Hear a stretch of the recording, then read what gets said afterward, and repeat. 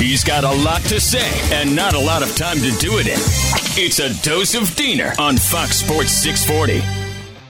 You know something? This is going to be a great sports weekend. Sometimes people tend to overlook a sports weekend when there's no football going on. But here's what's going on, and I'm really looking forward to this because it's Final Four.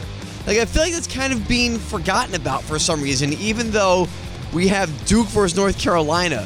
I mean, can you get any more movie script than Duke versus North Carolina in the Final Four with Coach K coaching in his final games of his career, and it's the first time they've ever played each other in the tournament.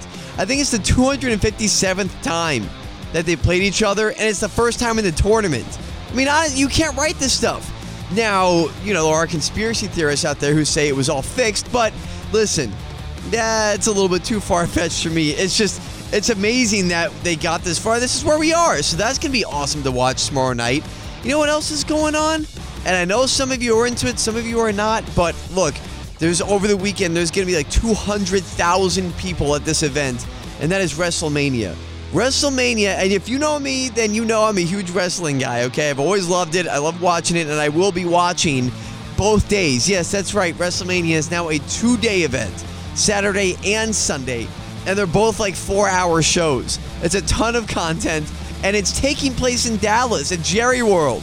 Yeah, Cowboy Stadium, okay? That's what I'm saying. You're going to have 200,000 people there over the weekend, and that's just the people who are going to the event.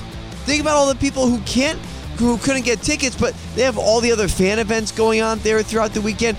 You're talking 250,000 people in Dallas just for wrestling. So if you're still one of those people who thinks that, wrestling, that's just, fake kid stuff.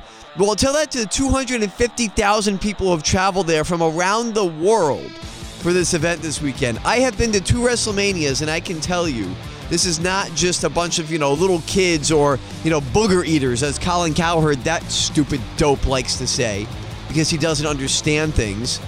No, it's not that. I saw people from around the world at both WrestleManias that I went to. People, I'll never forget it. There was an 85-year-old woman there ready to go with her Undertaker shirt on, and then there was a family there from Bangladesh. I mean, that's the type of crowd that goes to a WrestleMania event. And so with all those things, plus with the Miami Heat, with a huge game against Chicago on Saturday night, this is a fantastic sports weekend. I cannot wait. I'm going to take it all in. So much to say, so much to say. He's got even more to say, and he'll do so on Twitter. Follow him at SDiener86. It's a dose of Diener every weekday on Fox Sports 640.